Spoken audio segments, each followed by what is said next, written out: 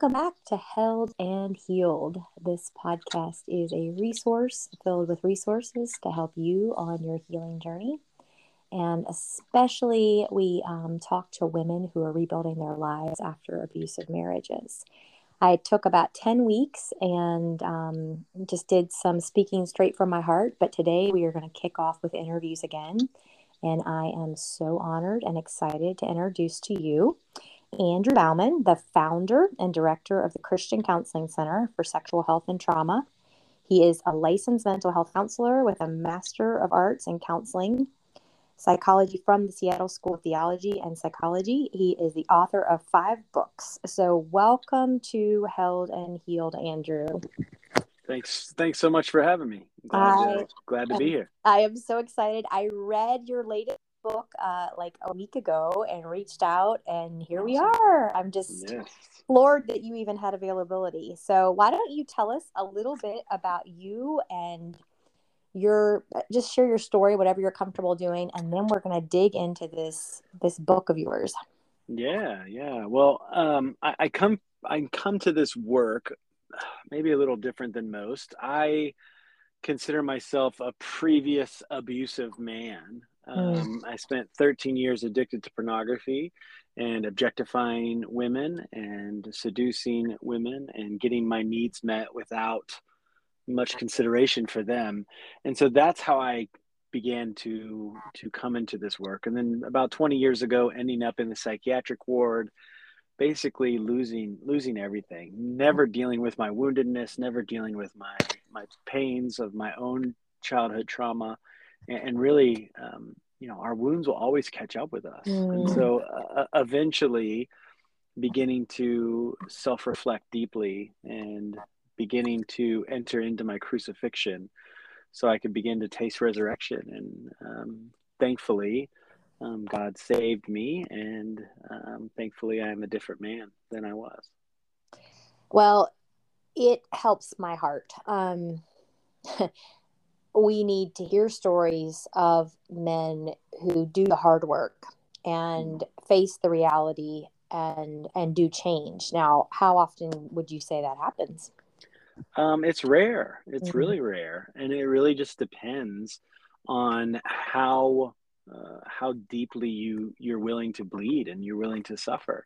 A lot of change is surface level. A lot of change, in a sense, you can give especially narcissistic abusers can give a lot of verbiage, or even go to counseling and actually become more articulate in the language of the heart without actually suffering.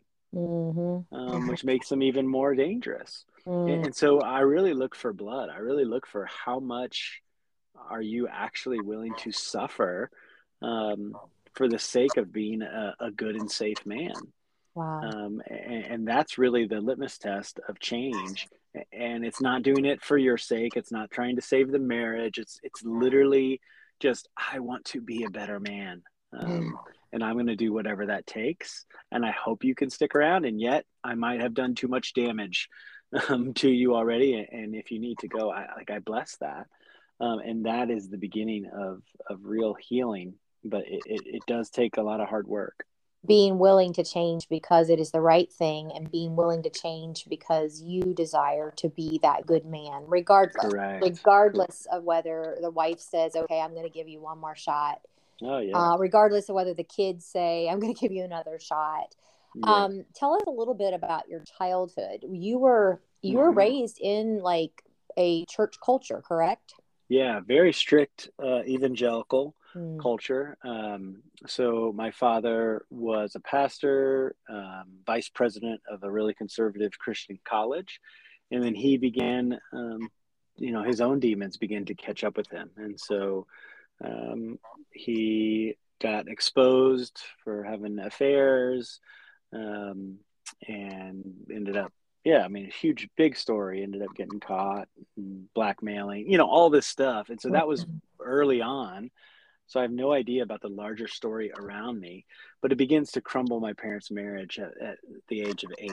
Wow. And so being, my mother not having any resources, just basically her only goal was to be a good Christian mom. And make James Dobson happy. Oh, wow. She had no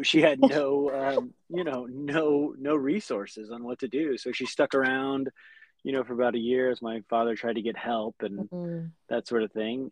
But nothing was changing. And so eventually, we fled, my mom and three kids, to North Carolina from Florida, mm, where we began to, my mom tried to raise us on her own, and she just, became numb and still tried to become, go to church every Sunday. And yet, um, there wasn't much there. It was emotionless. I didn't even know why we left my father. Nobody said anything.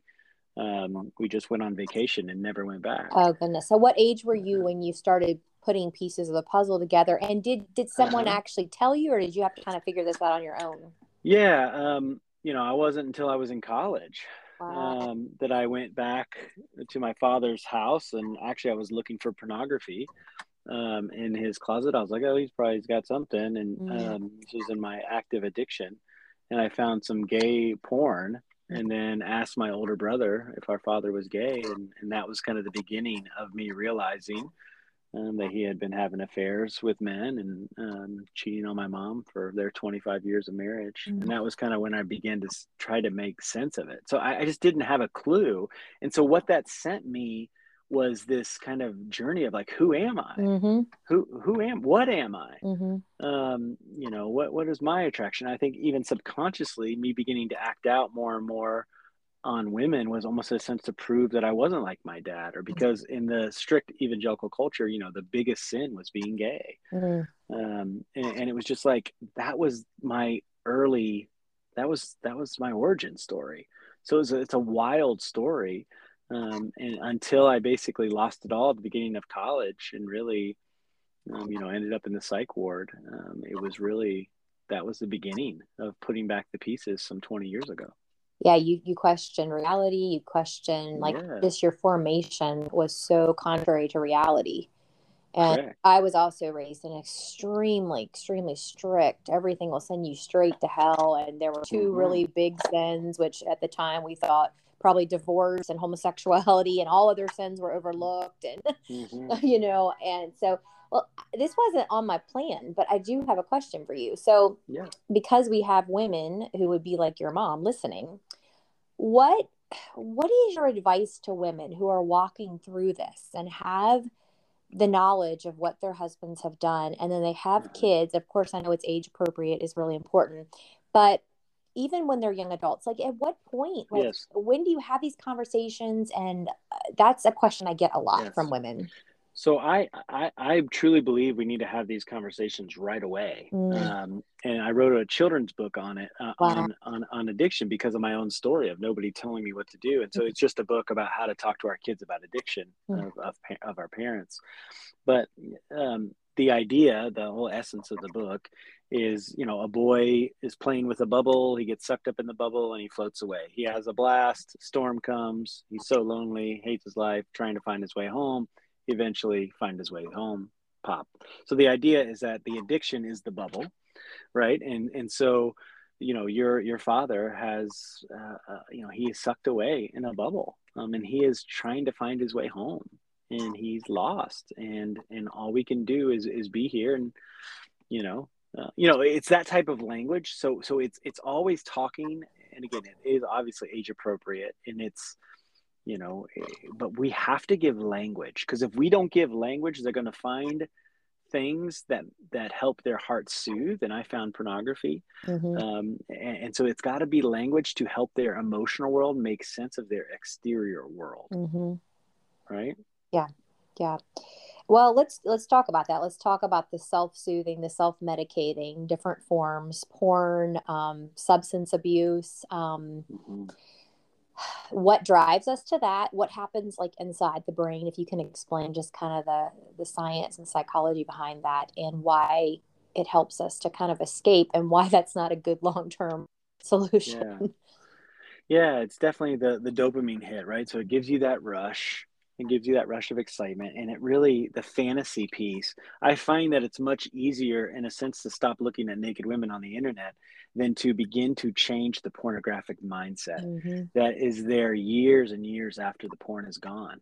And the pornographic mindset leads to the pornographic style of relating, which is how we can relate to the world pornographically. But yeah, that hit gives us that fantasy, and it gives us that escape from reality, and it's just wild how, in a sense, effective it is. Right. So Right. you're feeling stress. So you're feeling, anxious. You're feeling fear, any type of difficult emotion. If you're not learning at a young age how to deal with these emotions, then you look for a quick fix, Yeah. right? You look for a Yeah. quick out, and then you have no practice in dealing with difficult emotion. So then the men that I'm dealing with on a daily basis is we're basically relearning how to reparent, how to begin to feel difficult emotion without just wanting to be cowards and hit the escape button. Or reparent yourself. Is that what you're saying? Correct. So what does that look like? Yeah, well, it's I like to imagine the little boy inside of me Mm. who was an orphan, who I always envision myself when we had left my father. I remember this. We rented this farm house, and it was just in the middle of nowhere. And I remember kicking rocks down an old dirt road by myself at 8. Mm. And I had found a friend down the street. His name was Ryan, and he was a 5-year-old boy, and I was 8. And I remember how he was my only friend. And I remember the feeling of shame that my only friend was this little boy, and I was so old. I was 8. And I just remember that big, strong feeling of shame.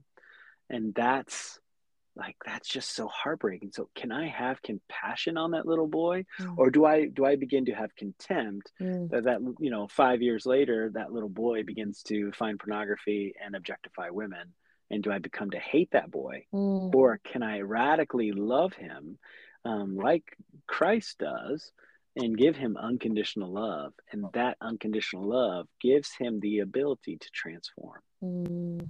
Wow. Yeah, that little boy that was just looking for safety, that little boy that was looking for Yes. understanding. Mm-hmm. And I find that, with a lot of these situations with mamas who are experiencing, especially DV by proxy, that their kids, if there is adultery involved in the past, their kids will acknowledge that as being bad, Right. but they do not necessarily understand all the other patterns and systems of abuse. You and I have a dear friend, Sarah McDougall, and I Mm-hmm. am grateful to her for creating that 13 patterns and systems of abuse list, which I use Mm-hmm. extensively in just helping to open eyes. Um, so why don't we just talk a little bit about that? It's not just adultery, it's not just pornography. There are so Mm-hmm. many ways that abuse is manifested. And Yes. how do we shift? Um, because I think my concern is for these kids that, are with, the children of the mamas that I work with, is that if they excuse those behaviors in their father, then Mm-hmm. they'll excuse it in themselves. So we Right. have this blaring obvious, yeah, dad shouldn't have had an affair and cheated on mom. But what about the way he spoke to her? What about the way he, used his physical frame to intimidate her? What about Mm-hmm. the ways he financially abused and deceived? So where does a shift like that come? Is that just a frontal lobe thing? Mm-hmm. Yeah. Is Yeah. that? Yeah. I think, and I talk about it in my book, but we need to begin to widen the definitions, right? Because you know all abusers are not created equal. That's correct too. We like, can, in a sense, so many men will shut down when they say you're an abuser, Mm-hmm. and images of punching and Black eyes. Yeah. physical and yeah, Yeah. black eye, like that's the image. Like, and they're like, I'm not that. I'm Right. all I do is call you Yeah. Bleep, bleep, call you bleep. Yeah. violent Yeah. names or something. And I'm like, wait a minute. Like, Right. there is a spectrum. Yes. And I actually think the verbal emotional abuse is in many ways worse than physical abuse, and yet they're all terrible. Financial, coercive control, all this stuff. So we just Uh-oh. Did I lose you? Okay. We Okay. need We're back. to. Can you hear me? Okay. You're back. I forget where we Can you were. hear me? Okay. Yeah. Okay. Yeah. Yeah, we need, the spectrum of abuse, like, is one thing that I created in the book, and basically realizing many, on the other side of the spectrum, the dangerous men that I've encountered over the past decade of this work, that I call them the narcissistic cowards, and they're normally not going to change. Mm, They fundamentally hate women, and their deep misogyny has not been addressed, and they're so full of themselves that they're quite dangerous men. And mm-hmm. there's not much hope, and yet the normal Christian man that comes into my office is not that. He is normally an unaware fool, Mm-hmm. and his unaware foolishness does harm and it does abuse. He is on the spectrum, yet he is capable of change. He doesn't fundamentally hate women, though he has been grown up in a theology that is patriarchal, Mm-hmm. that has undertones of misogyny in it. That doesn't He doesn't understand, some of his unconscious sexism. Right. Those are things that we can work on, but we can at least work. And I think when we begin to view that, I think men can be more apt to change, because they're not this kind of like grotesque, huge abusive man. Yeah. And yet they do need to still humble themselves to realize that what they've been doing is abusive, harmful, and it needs to change now. Now, yeah, there is hope if we make the decision right here, right now, Mm-hmm. and we are willing to put the work, the hard work.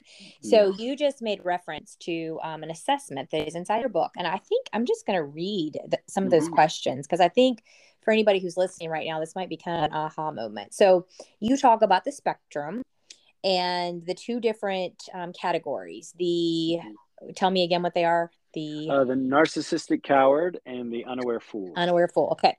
So Mm-hmm. you go through and people can rate themselves Yes. with not like me, somewhat like me, neutral like me, or very much like me. And at the end, there's scoring. So I'm just going to hit some of Yes. these questions. I'm not going to hit all of them, but just some. One of the things you're supposed to assess: I feel insecure about my partner's love for me. I often demand things from my partner rather than invite my partner.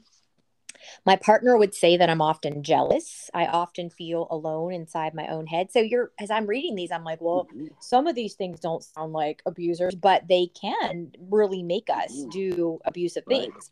I Yes. feel young inside. Sex is often about me and my needs rather than my partner's needs. That could really be Mm-hmm. revealing.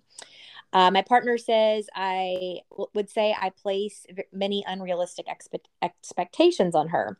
I can often be short and aggressive rather than patient and kind. So you go through, I think it's like 26 Mm-hmm. questions. And at the end, you give yourself, no, more than that. It's 29, 30 questions. And Mm-hmm. at the end, you give yourself a score. So the 0 to 30 guys are good job. Like, read this book and help your buddies out. Like, Yes. grab some dudes that are not in the 0 to 30 category and mentor Yes. them and help them. And then you have Yes. if they score between 31 and 60, then we're talking about the abuse spectrum. Yes. And those are the guys that you probably work with and you see results. And then you hit the 61 to 120. So the name of your book is How Not to Be an Ass: Essays on Becoming a Good and Safe Man. And it's funny because I was 42 years old before I Mm-hmm. learned to cuss. Congrats.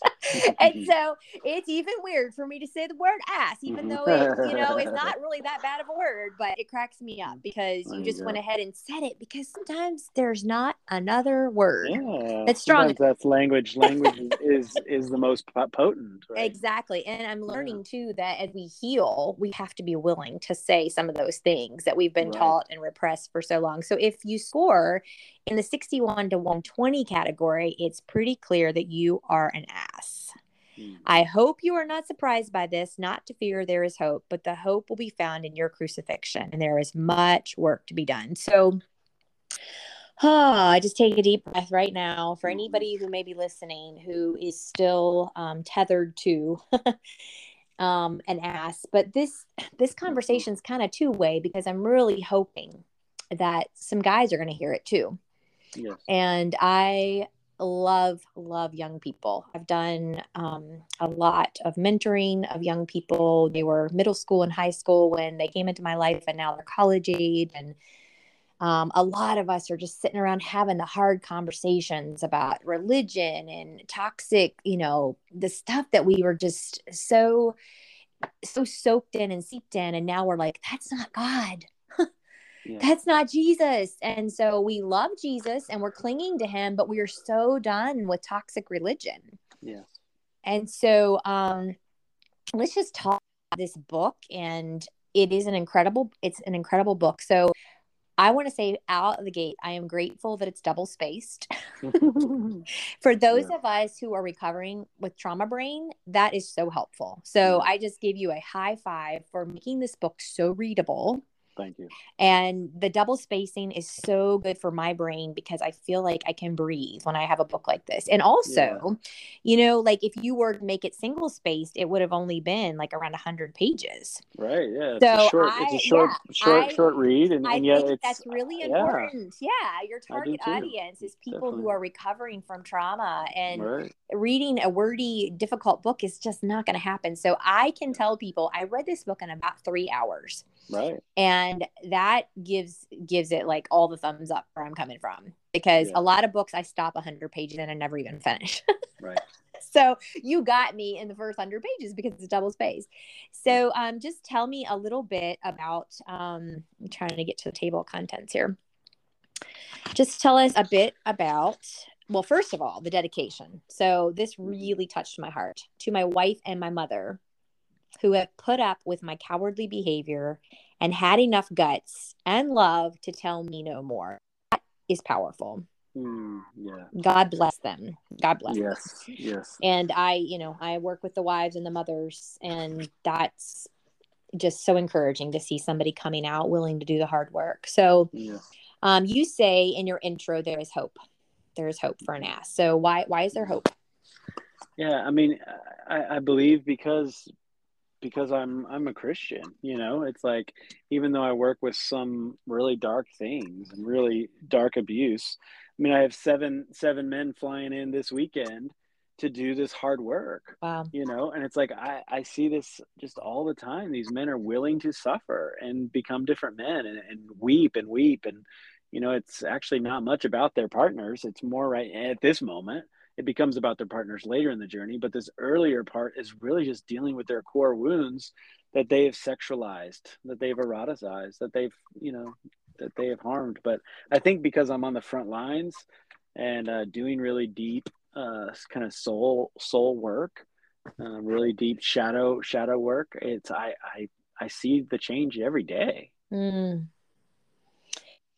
Oh, you see it. Mm-hmm. That's encouraging. On page 19, you have a graphic here with a good and safe man versus the ass. And so the good and safe seeks to serve, and the opposite is seeks to be served. Yes. The good and safe is reflective, and the opposite is reactive. The good and safe is humble, the opposite arrogant. The good and safe is centered and secure, the opposite insecure and unaware. That's really important. Mm-hmm. The good and safe seeks mutuality and equality, while the ass is seeking power and control. The good and safe man seeks to know and be known, while the ass isolates and is alone. Yes. So, wow, that's just a really just powerful graphic there. Mm-hmm. So, something else that's very, very important to me and I am very passionate about is speaking against spiritual abuse. So you have a whole chapter devoted to, if I were an abuser, what church would I attend? And I believe that was an essay written by... Yes, a colleague of mine, Dr. Nancy Murphy. Mm-hmm. Yeah. Was powerful. And you just let her, through her essay, the types of characteristics that you're looking for. You're looking for a church that believes in male headship. You're looking for a church that senses suggestive sexual behavior was acceptable. Just talking about, this just gives me the shivers. A pastor that would stand on a pulpit and say, "You ladies are looking good today.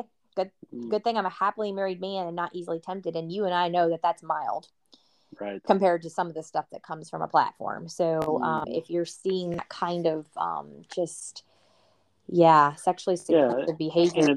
and it's cloaked in joking, right? Right. It's cloaked in it was just a joke, or you have the other extreme, right, where it's hyper, Yes. hyper controlling, hyper. We have to wear, Mm-hmm. long cut.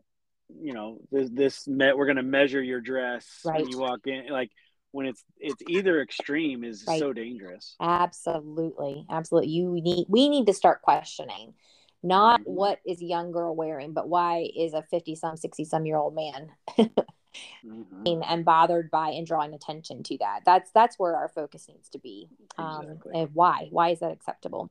An abuser would look for a church with rigid rules about gender, and a Hmm. pastor who is naive, and or a pastor who is an abuser himself. Of course, Yes. that's very common. A church with yelling, that made a lot of sense because that's a form of desensitizing. So Right. if the pastor is a yeller, then if dad yells at home, it's not really all that scary. A church, this one really got me, a church with an altar call for prayer. So is that because it is just this vague, um, like, confession with no accountability? And is that why the altar call is dangerous? Yeah, it can appear as I'm dealing with my stuff, right? Mm-hmm. Mm-hmm. So if I have a raging porn addiction, right? Mm-hmm. Yeah. And I come up to the front and I say, Uh-huh. I am struggling with lust. Yep.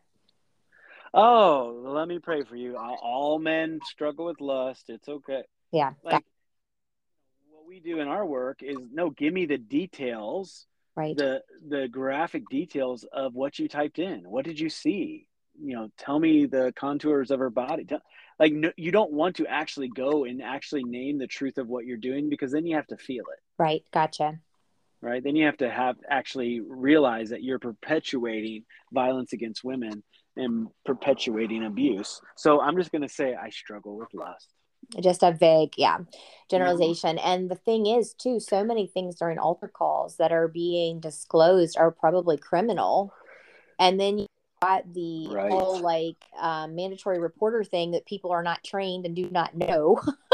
Right. So that's just dangerous. I'm rethinking so many things, Andrew. Oh my heavens. Mm, yes. There's so many things I've been involved in that, ministry related through the years. And I'm like, trauma, trauma, trauma, trauma, more trauma, more trauma. And we just almost invited these people to be re victimized and re traumatized and Totally. did And it's not have just a clue it's we were doing it. Didn't have a right. clue. It's just naive, Yes. And so how do we begin to take this naivety away, Mm-hmm. um, and create church that is makes it safe for the hospital that it needs to be. Mm-hmm. Absolutely. You go on in this essay, she goes on to talk about a church that abusers would be kind of drawn to, a church that teaches about turning the other cheek, submission, the sanctity of marriage, of course, a church that cares about appearances, a Bible believing church that reads right from scripture and preaches the word. And why is that so dangerous? Yeah, I think it's because you can just so quickly take things out of Mm-hmm. context, Mm-hmm. right? And just so quickly proof text certain text to make it say what you wanted to say and to prove your own point. Cherry pick. So, Yep. yeah, so women should be silent. Yep. See? There it is. See? Rather Because some than, dude translated yes, that you're whatever didn't go back to the original context, the original language, right. the original Rather culture. than realizing what was actually happening in that context, which was women were given so much freedom and power for the first time in such a patriarchal society that there was a couple women in the church that were so pumped up and excited they were talking too much. Mm-hmm. They probably had so many questions, and so he's like, "Go home, talk to your husbands. Like, we can't just keep interrupting us." But it's because they had so much mutuality and equality. So not the way I was taught.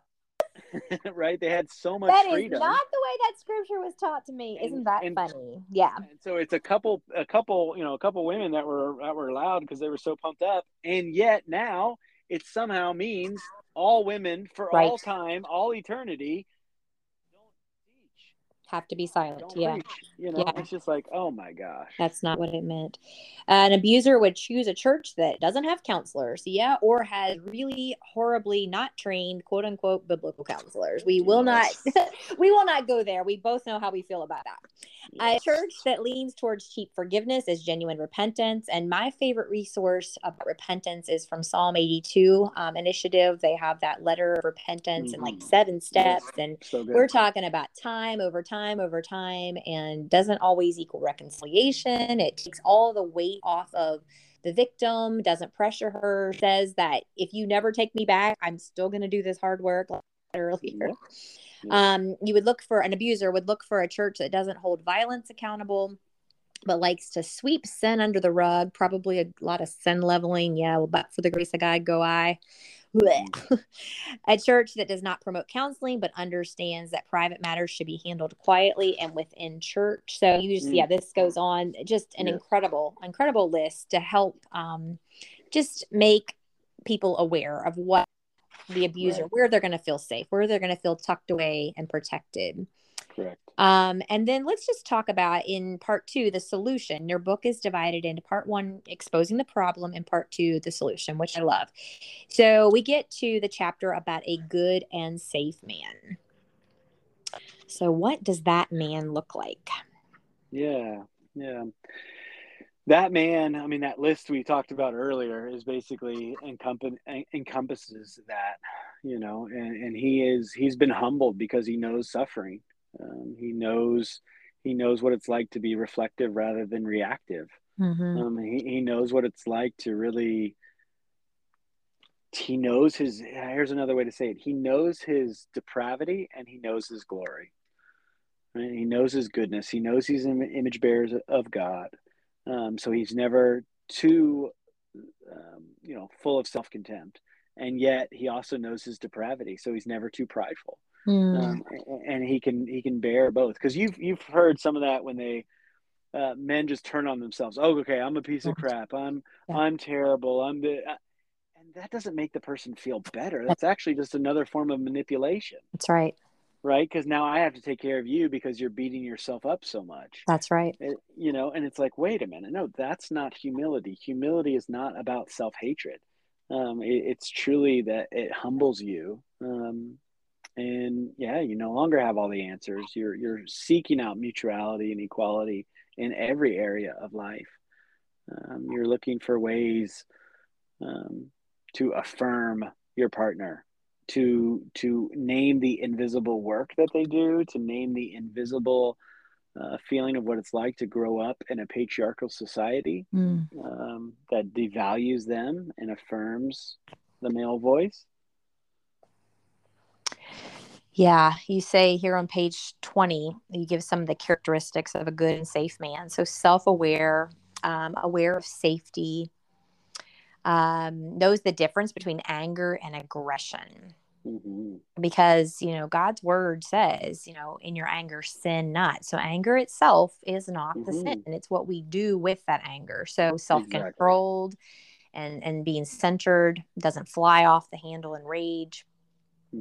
Then you talk about aware of how he impacts others. And that just is so important to get to that place where it's not just about me, but I'm looking around and I can see when my wife or my child's face like changes, and I can see the impact that I've had on her. And I want to change that. I want to make... So often when we're talking about narcissism and abuse, a lot of these women are like, but I've done XYZ, so I must be an abuser. No. We all mess up. We all are capable of hurting someone else. But a person who is not an abuser, who does not want power and control over somebody, looks and sees the damage done and wants to fix it. Correct. Does not want to continue to harm that person. That's the difference. Correct. Not saying that any of us are completely perfect and not going to hurt each other. We all do fail. But the person who is not an abuser and is not motivated by power and control wants to do better, a true act of repentance. You talk about aware of how he impacts others. You can see the emotional present. He's more emotionally present while remaining kind in the midst of conflict and high tension. And then kindness, both to self. There you said, you just said it, self and to others, not having that self-loathing. Right. And then the last category of good and safe is security. The good and safe man is secure in himself. He is consistent and not easily threatened or jealous. He knows who he is. He knows why he is here. This is from page 122. He has purpose and meaning outside of his relationship with his partner, and he knows his calling and where he is going. Yes. Yes, I love that. I love that. So that's security, right? I think it's an epidemic mm-hmm. we have an epidemic of insecure men, right? And so they're looking for women to affirm them, to tell them, to maybe name them in a way they feel like their mother did not, or father did not, or something, where they're looking for affirmation from women, or from beauty, from ways that even porn, in a sense, answered those questions for them. And yet they're left with a void. And so healthy, secure men know who they are. They know why they are, right? They know what they're doing here, and they want to share that with a partner who's equal and has her own purpose and mission. Yeah. So let's just spend a couple minutes and talk to that man who sees, you know what, there's some trouble here. And I've got some things from my childhood, the unaware fool. I've got some things from my childhood that I don't feel like dealing with. So I'm just going to stuff it, and I'm going to, use these different forms of checking out, be it porn or substance abuse, or, throwing myself into my work. But then one day I wake up and I realize my relationships are falling apart. I'm about to, to lose the things that are most dear to my heart. What would you say to that guy? Yes. Stop. Yeah. I mean, it's like, you can't waste any time. You don't, like, you can't just keep taking advantage and that position of entitlement, because you will lose it all. I mean, I say this phrase often. Do you know if your wife was healthier, she would be long gone by now? Wow. I say that phrase all the time. Wow. Because there's just so many men that are having rocky relationships, and I'm just like, dude, like, and part of them, in a sense, wants to keep their wife not healthy so they don't leave them. But it's like, no, it's time for you to do the work. It's time for you to take full responsibility for this behavior and change that behavior and become a different man. There's good resources starting to come out. There's because there's so much bad resources. Geez. Oh, yes. So, there's starting to be some good resources out there. So there's books to read. There's work to be done. Come join one of my men's groups. There's work to be done. Meeting with a counselor regularly who understands some of this stuff. That's the work. Yeah. Tell us a little bit about what you guys offer, because you are not currently doing accepting more one-on-one clients. So what types of things do you and your ministry offer? Yeah. So we do all sorts of stuff. We have Christy and I are, kind of backing down some, just because we were getting a little out of whack there, working 7 days a week all the time. So we've built up a team of our affiliates, and these are folks that have trained with me or trained in the same places as me. And so we refer a lot of people to our affiliate program. And so they're working one-on-one with people weekly. And then Christy and I do 3 phone session packages. So we do, we have phone conversations with some folks, but then we do a lot of group work and a lot of couples work. And so Christy and I will work with couples as long as they're in a certain place of healing. That we do really, intensive work. And then, we have groups pretty much running all year round. Men who they can do an abuse track or a sexual recovery track. And we have, lots of men wanting to be a part of that. So would they go to the christiancc.org? Is that where they would find all that? Okay. So www.christiancc.org. And then you also have your website, www.andrewjbauman.com. Yeah. That's mostly where I do most of my blogging and whatnot at. Yeah. And you are on Facebook, you're on Insta. Are you a tweeter? No, not really. I have an account. I have an account, but I don't really check it. Back in the days when it first started, it felt honestly like I was just talking to myself. Like I would there wasn't like a whole lot of interaction. And now I think it's become a pretty toxic, it's a pretty loud and aggressive platform. So I'm glad I never even bothered to get into that. But it's Facebook, Instagram, I can barely keep up. Yeah. Your books, this book, I would say, honestly, every guy needs to read this book. So even if you fall into that category of already being a good and safe man, it will be a great resource to help you walk with others. But I Definitely. And I highly, think highly, women, I think women who know that world, it almost in a sense helps them understand in language. This is yes, what I want. This is what I'm seeking. This is very, what I'm very going to have. validating. Yes. Yeah, I'm going to have these boundaries and just increase my language and how to ask for what I need. Yeah.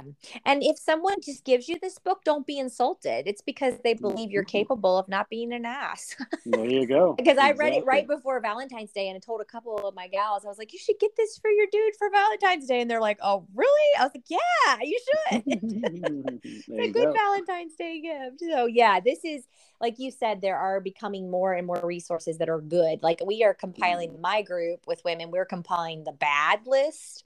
Mm-hmm. And my team is to give these ladies a list. And if they have a church that's willing to sit down and reason, say, would you be willing to let me tell you why these books are toxic?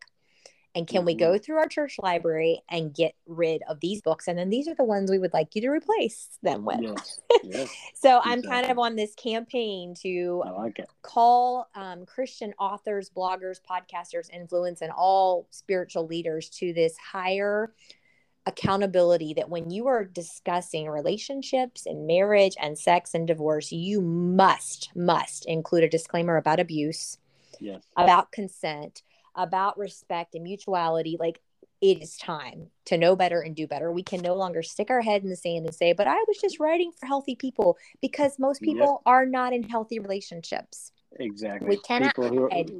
People who are longing for more marriage material are desperate, Yeah, it's for not answers. somebody that's in a healthy relationship that's typically looking for relationship advice. So that Right. excuse is just completely mute. And so, Right. yeah, I am dreaming of a day when there is higher accountability, especially within the quote unquote Yes. Christian realm, that we have got to do better here. So, well, thank Exactly. you so much for this time. I do have hope as I read this book, and I have hope as I hear your story, as I've watched your journey.